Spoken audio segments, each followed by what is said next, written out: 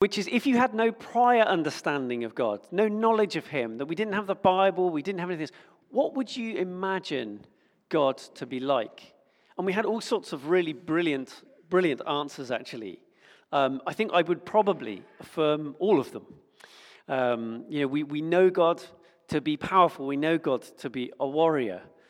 We know God, actually, to come among us kind of humbly, slightly in disguise, right? Many people just didn't clock him when he was walking around as a human. And so, we have our perceptions of God. But you know what quality I think is one that I would kind of expect? And it's actually what Lucy said. I think we should expect the unexpected. I think that if we can think of God and fully encompass all of who he is and kind of stick him in a box, like we can guess and work him all out, that's kind of not a God that's worthy of worship, right? If he's that small that I can kind of go, well, God's like this. Like that's quite a small God. And I think we should expect God to surprise us. Today is part 4 of our series on wisdom and folly, and I'm going to do a short little talk on this. I'm going to hopefully need some help from a young person or two along the way as well. But what our scripture today highlights is that the way that God works, his wisdom, is different to human wisdom. It's completely counter, in fact, to what we might expect. So at the time of Jesus, what were people's expectations? Well, in our scripture, it says that the Jews demanded signs, and the Greeks looked for wisdom. Let's start with the Greeks. At the time of Jesus, there was this thing going on, spreading out, called Hellenism. And Hellenism wasn't the study of people called Helen or the worship of people called Helen. So if you're Helen, I'm sorry. But the gradual, what Hellenism was the gradual spread of beliefs, Greek beliefs, reason, the pursuit of knowledge, the arts, these kind of very Greek philosophical ideas. And it was spreading all throughout the Roman Empire at that time, in the Middle East, in Europe, in what they called Asia, but what we now call Turkey. So for people with a Hellenistic worldview, a Greek worldview, the divine was logical. Again, kind of what Phil was saying. It's kind of, there's rhythms, the sun comes up and it goes down. The moon comes out and then it goes away. There's spring and there's summer and there's autumn and winter and spring. Like, he's predictable. There's something about God that seems like, yes, logical, predictable. This makes sense. And so for people with a Hellenistic worldview, a Greek worldview, they thought that they could reach the divine in some way, that they could attain closeness to the divine through study, through increasing in knowledge, increasing in wisdom. And at this point, I could do with the help of a young person. Anyone want to give me a hand at the front? Yes, Yonita, come on. So, if I was going to kind of symbolize what the Greek worldview might be, it might be something like this. Okay, here we go. So, have you ever been to university, Yonita? No? Okay. Well, you have now. You've just graduated. Congratulations. Woo! That's the quickest way to earn a degree. But people who have a degree don't just have one of those. This is like looking into the future, maybe, isn't it? Dr. Yonita, who knows? Who knows? Do you know what you want to be when you grow up? Not sure. Okay, that's okay. I don't either. So, when I grow up, let's see. This is too small. Okay, we can do this. You're going to look amazing. Mom, if you want to come up and get a photo, kind of prophetically, like, you put it on Insta. Say, look, my kids, they are so bright. First degree. There we go. Is that on all right? That's all right. That's pretty good. Okay, that's great. Okay, so Yonita, do you want to? So if you just stand up here, that's great. You can be my kind of symbol of what it means to be a Greek at the time. Somebody learned with knowledge and wisdom. She looks trustworthy, doesn't she? Yeah. If people told you, if Yonita told you stuff about God, you would believe it, right? So that's good. The Jewish worldview was quite different. It wasn't quite like this. There was something quite different to it. Jews weren't obsessed with kind of endless philosophizing and imagining and wondering. They believed that if God wanted to make himself known, that he would do this through miraculous signs, as he'd done previously. Why might they think that? Their story indicated that that's how God met with his people, right? Think about Noah and the flood. Big global kind of sign, the world being flooded, whoosh, water everywhere, catastrophe, God dealing judgment out, massive kind of signage, okay? Then God meeting Moses in the burning bush. There was this mysterious encounter, this theophany, God coming to meet with his people. He met Moses in the burning bush that wasn't consumed.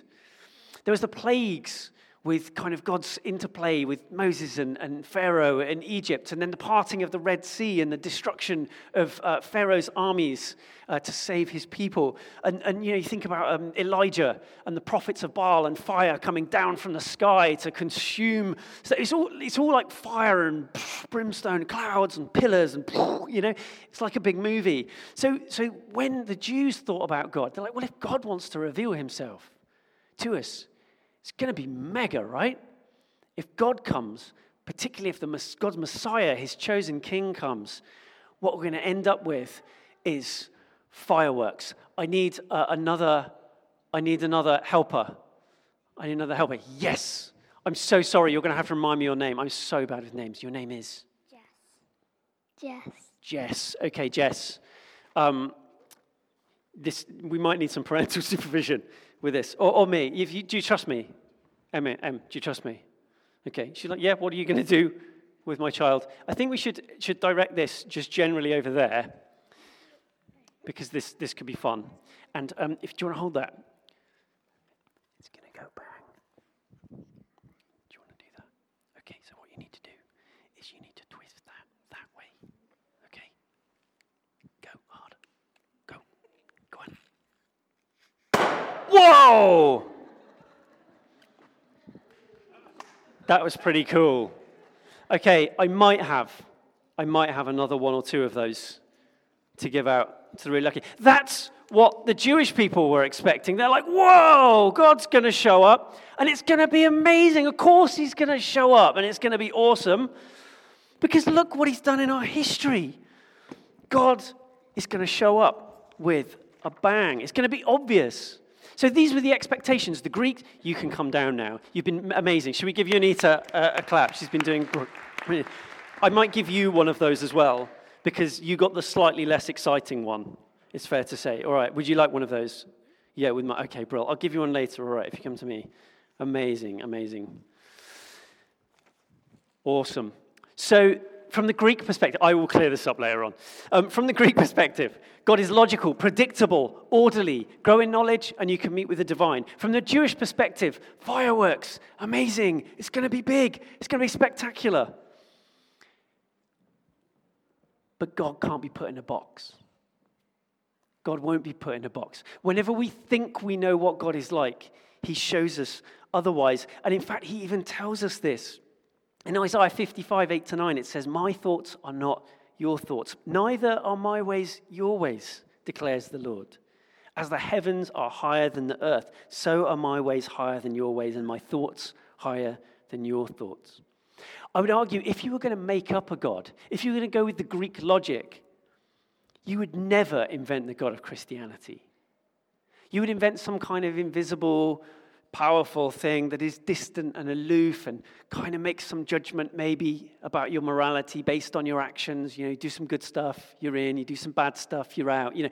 That's very logical. It's a probably very Greek kind of way of thinking.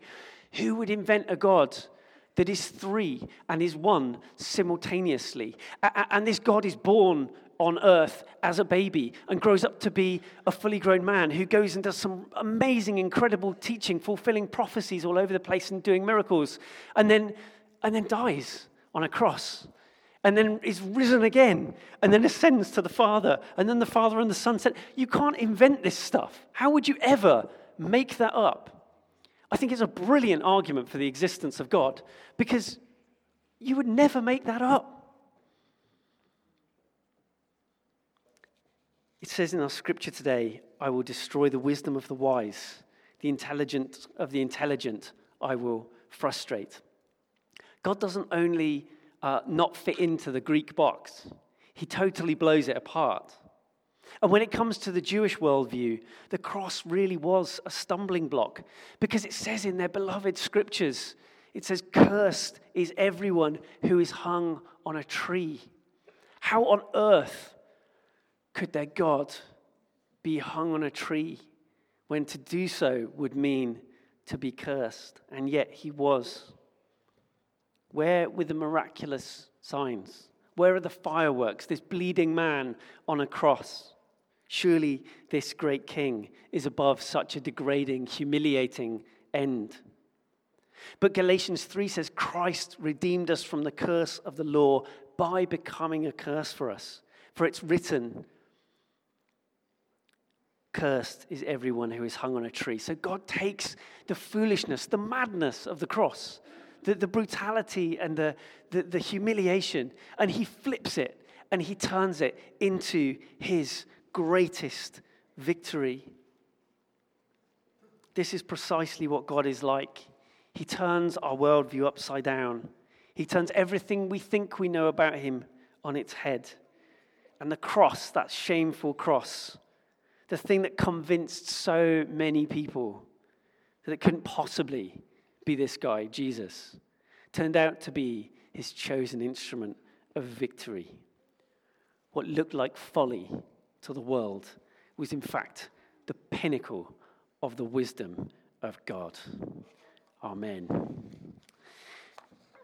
Amen. Okay, we are going to shift into a time of prayer, and we're going to do something a little bit interactive. So let's all now, maybe if young people, would you like to go back to your parents